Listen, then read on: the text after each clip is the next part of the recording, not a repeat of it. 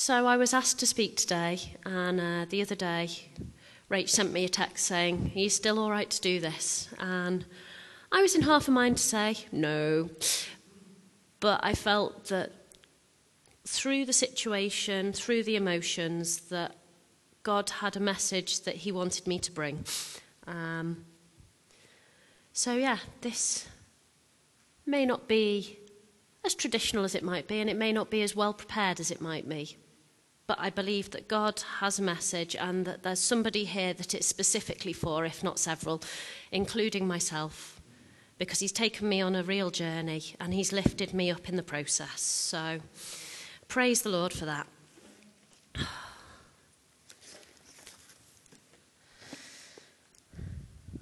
My God, why have you forsaken me? Why are you so far from helping me, from the words of my groaning?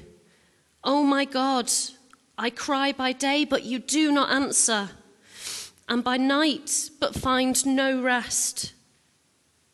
Yet you are holy, enthroned on the praises of Israel. In you our ancestors trust. They trusted and you delivered them. To you they cried and were saved. In you they trusted and were not put to shame. But I am a worm and not human, scorned by others and despised by other people. All who see me mock at me. They make mouths at me. They shake their heads. Commit your cause to the Lord and let him deliver you. Let him rescue the one in whom he delights. Yet it was you who took me from the womb. You kept me safe on my mother's breast. On you I was cast from my birth. And since my mother bore me, you have been my God. Do not be far from me, for trouble is near, and there is no one to help. Many bulls encircle me. Strong bulls of Bashan surround me. They open their wide mouths at me like a ravening and roaring lion. I am poured out like water. All my bones are out of joint. My heart is like wax. It is melted within my breast. My mouth is dried up like a potsherd, and my tongue sticks to my jaws. You lay me in the dust of death. For all dogs are around me. A company of evildoers encircles me. My hands and feet have shriveled. I can't count all my bones. They stare and gloat over me. They divide my clothes among themselves, and for my clothing they cast lots. But you, O Lord, do not be far away. O my help, come quickly to my aid. Deliver my soul from the sword, my life from the power of the dog. Save me from the mouth of the lion. From the horns of the wild oxen you have rescued me. I will tell of your name to my brothers and sisters. In the midst of your congregation, I will praise you. You who fear the Lord, praise him. All you offspring of Jacob, glorify him. Stand in awe of him, all of you offspring of Israel, for he did not despise nor abhor the affliction of the afflicted. He did not hide his face from me, but heard when I cried to him. From you comes my praise in the great congregation. My vows I will pay before these who fear him. The poor shall eat and be satisfied. Those who seek him shall praise the Lord. May your hearts live forever. All the ends of the earth shall remember and turn to the Lord, and all the families of the nations shall worship before him. For dominion belongs to the Lord, and he rules over the nations. To him indeed shall all who sleep in the earth bow down. Before him shall bow all who go down to the dust, and I shall live for him. Posterity will not serve him. Future generations will be told about the Lord and proclaim his deliverance to a people yet unborn, saying that he has done it. The Psalms are beautiful things, and they take us through a full range of emotions. It's like being taken on a journey. They don't hide from the pain that life brings. They don't hide from the feelings of despair. They don't hide the pain in the heart from God. They don't pretend that they are good. They don't pretend that they are fixed. They don't pretend that they are coping. They don't put a mask on. And they say, this is how I feel. This is where I'm at. This is how rubbish life is. Have you actually left me, God? Where are you? I can't see you in this. In the midst of this pain and suffering, I cannot find your face. I cannot feel your touch. I do not hear your voice. But so often they move from that place to a place where they worship. They lift their eyes up from their own situation and they lift them to God and say, but despite all this, I'm still going to praise you. You are worthy, worthy to be praised. A bit like the song we just sang, blessed be your name. There was a line in it.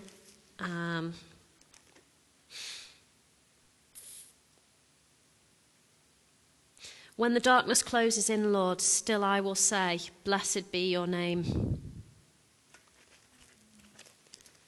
But how often do we openly admit to God that life isn't always happy, that living for Jesus isn't always about smiling because he loves us? Being a Christian doesn't mean, great, I'm a Christian now, everything's going to be amazing, life's fixed, I'll never have another worry, I'll never stumble, I'll never fall, I'll never lose somebody, I'll never be ill, I'll never suffer at the hands of somebody, nobody will say cruel words to me. If anything, we're promised by the precedent Jesus set that there is a model for suffering, because he says, take up your cross and follow me. Sorry, that's the truth. But God is faithful through that. And he shows us what it is to suffer. You could say he gave us a model for suffering, but without being too scientific, I'm just going to look at Luke 22. Though my Bible's changed a few pages, so bear with me while I catch up.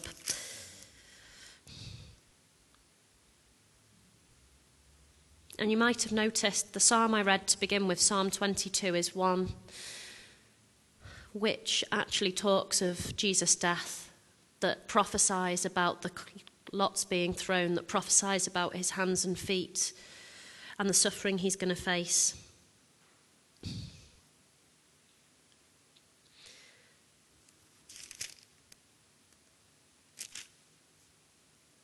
So,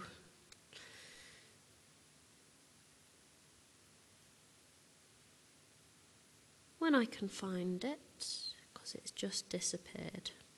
Apologies. Matthew 26 in the meantime. The account of Jesus in the Garden of Gethsemane.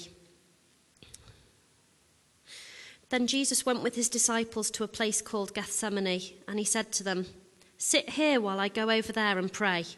He took Peter and the two sons of Zebedee along with him, and he began to be sorrowful and troubled. Then he said to them, my soul is overwhelmed with sorrow to the point of death. Stay here and keep watch for me. Going a little further, he fell, and with his face to the ground, he prayed, my Father, if it is possible, take this cup away from me. Yet not as I will, but as you will. Then he returned to his disciples, and he found them sleeping. Couldn't you men keep watch with me for 1 hour? Asked Peter. Watch and pray so that you will not fall into temptation. The spirit is willing, but the flesh is weak. He went away a second time and prayed, my Father, if it is not possible for this cup to be taken away unless I drink it, may your will be done. And when he came back, Jesus found them sleeping again.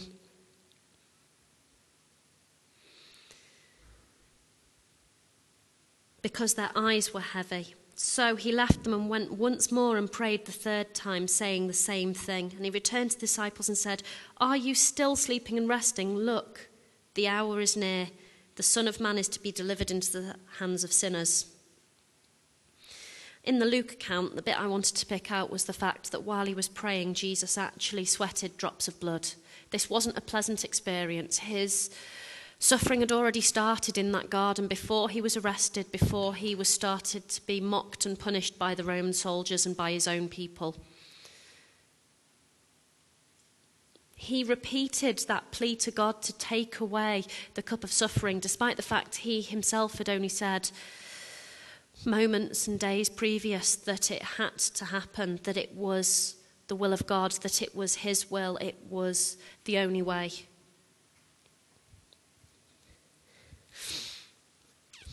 Keeps falling towards me, the stand. And he begged God, but yet he knew it was going to happen. He is God. Jesus is the Son of God. He is fully man and fully God. And yet he still begged that it wouldn't happen. The pain of all humanity, their sins and that death. For a man to sweat blood, he must come under a huge amount of stress and pressure. This in turn causes the blood vessels around the sweat glands to constrict, to get really tight and small. I don't know if you've ever held your breath and it's got to the point where the pressure's built up in your face a little bit and you can feel the tension. You can break out in little blood spots while holding your breath, like blood blisters. And the pressure is doing that in your blood vessels. Well, imagine that on a huger scale in the whole body. By the sweat glands, those blood vessels constrict. But then, when the anxiety passes, the stress passes, in this condition called hermatohidrosis. There you go, a bit of science for you. Hermatohidrosis. They then dilate, but they get big too fast, and that causes them to rupture. So the blood vessels then leak the blood into the glands around it, and then that's why it passes out the skin. So Jesus wasn't just saying, God, take this away from me. He was saying, by all means, God, with such pressure and build-up. But yet he acknowledged it and accepted it and chose the way of the cross through that. He gets suffering, and he gets choosing God's way in the face of the pain. I've got a little video that Paul's kindly going to put up for us. Now, it does contain, along with the words, some pictures from the passage of the Passion of the Christ. So it is a little bit on the graphic side, the depiction of what happened to Jesus.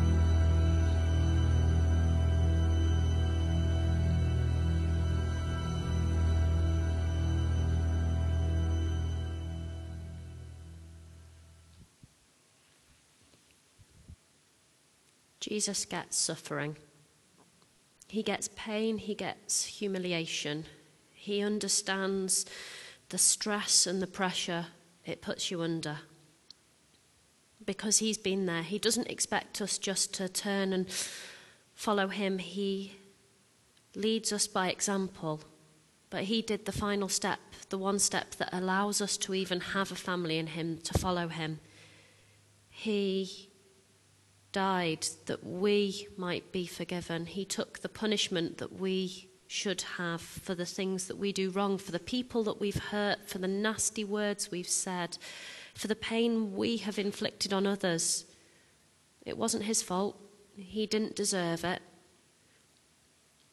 But he chose because he loved us so much and he wanted to see us saved. He wanted to see us with him united. He wanted to see us as a family in heaven, the place we couldn't go without the sacrifice that he made. God cares so deeply. Psalm 56 verse 8 that Mark commented on when I started laughing when he was praying. You number and record my wanderings. Put my tears into a bottle. Are they not in your book? God knows every one of our sufferings. He knows every one of our heartaches. He knows those tears we've cried late at night when we don't think anybody else is listening. And he cares.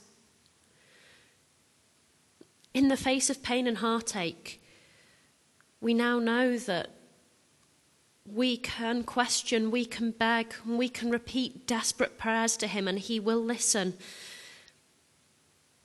Because Jesus did it. Jesus repeated that prayer, Father, take this away from me. And then he said, but let your will be done. I feel so often we try and sanitize faith. We try and sanitize the Bible. We try to make it all neat. We try and stitch it up and make it positive. We gloss it over and we look to the good sides, the glory, the praise, the freedom that we'll find in God. But we forget sometimes there's that journey through the pain and through the tears, and that we need to be honest in that.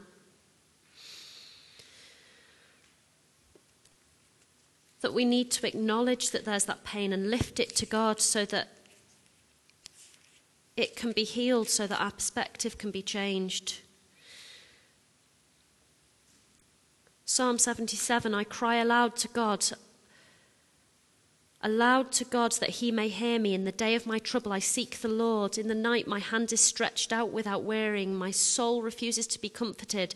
I think of God and moan. I meditate and my spirit faints. You keep my eyelids from closing. I am so troubled that I cannot speak. I consider the days of old and remember the years of long ago. I commune with my heart in the night and I meditate and search for my spirit. Will the Lord spurn me forever and never again be favourable? Has his steadfast love ceased forever? Are the promises at an end for all time? Has God forgotten to be gracious? You skip a few verses and you see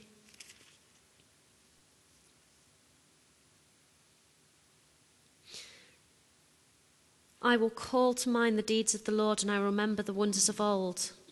I will muse on your mighty deeds. Your way, O Lord, is holy.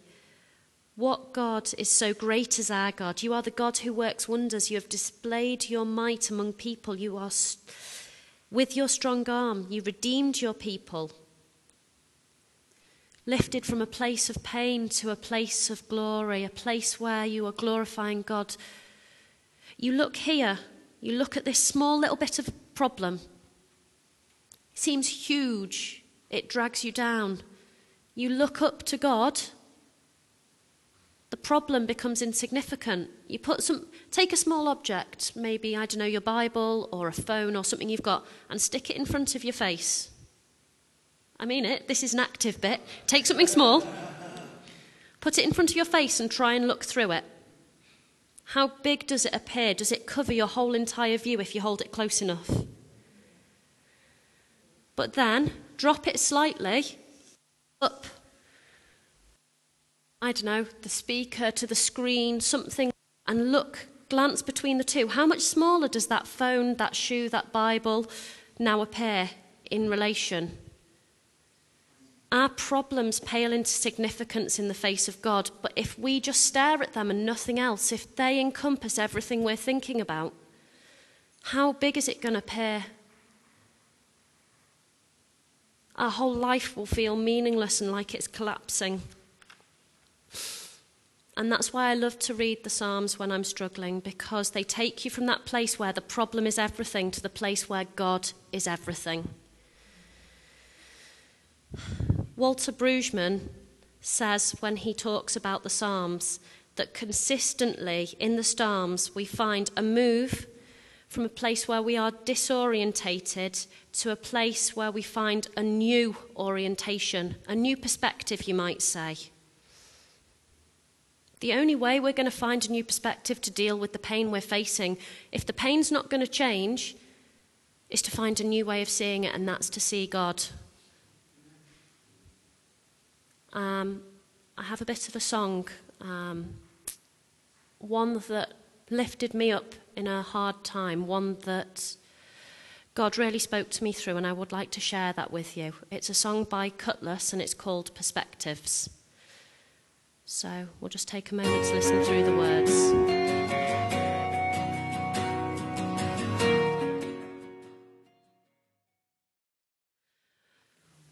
We all need to find ways in which we can turn to God in our pain and suffering and be honest. But sometimes it's not so easy to start and let the door to the heart and let the door to the tears open. but they are what bring healing as we open our very selves up to God, to allow him to take us in his arms, to lift us up and to carry us. For me, I find music does that. For some people, it's poetry. For others, they have to go for a walk in the hills with creation. But each of you will have a way that will allow you to open your heart up to God. And I encourage you that when you don't have strength and you need God to lift you up, that you find that way and that you use it time and again and come back to it. I find songs allow the emotions to come out when I can't let them. That was one of the songs that helped me to do that. That line, a young boy looks through a stained glass windows, watching the people go by. He sees them in white coats. His mother, however, she sees them in red coats. She's looking through a different part of the window. Sometimes it takes somebody coming alongside us to show us the problem from another angle, to bring a bit of scripture, to bring us a song, to bring us something that allows us to connect and take that step into God's arms. So many songs by some of the great worship artists, you think, ooh, they're so talented, thinking up all of these words, writing them down. Blessed be your name came from a time of pain. Another song we sang before, I don't know the exact name of it, maybe Mark can help me, but the one that talks about, is it Matt Redman one, the one that talks about the light and through the storm. You never let go, through the calm and through the storm. That one was written in response to the fact that they miscarried, they lost their daughter, I think it was. And they had a time where they were so lost and they didn't know how to deal with it. And they can testify and come through and say God was in it and he never lets go. Through that pain, he was the one who held them and kept them safe. When life crashes down around your ankles, you could lose everything, but God is faithful and he is still there. He says, I will never leave nor forsake you. And I want to share with you another song just to finish. As a sort of response, let the words to this as they appear on the screen be your response to God, that you'll praise him whatever comes. This song is based on a number of passages, but the story behind it from the Casting Crowns singer-songwriter Mark Hall basically links to a young girl who had cancer, whose mum was forever trying to find new treatments and ways of dealing with it and walking that journey, and she used to share it with Mark. And this young girl had such faith. She asked her mum to read the scriptures when she couldn't utter another word, when her body was so riddled with the disease that she couldn't really talk. She still asked her mum to read the scriptures to her that gave her the comfort. And that included Psalm 121. I'll lift my eyes up to the hills. Where does my help come from? My help comes from the Lord, the maker of heaven and earth. So I'm going to leave you with this. Let the words be your response if you want. Pray through them. Sing it in your heart to God. But he is the one who will be with us through the storms. And he's the only way that you're going to survive this life and come out in one piece. Because frankly, this life seems like it's here to rip us to shreds and break us down. Because when people get hurt, they start hurting others. Let's not be those people. Let's build each other up and let's help each other through our storms.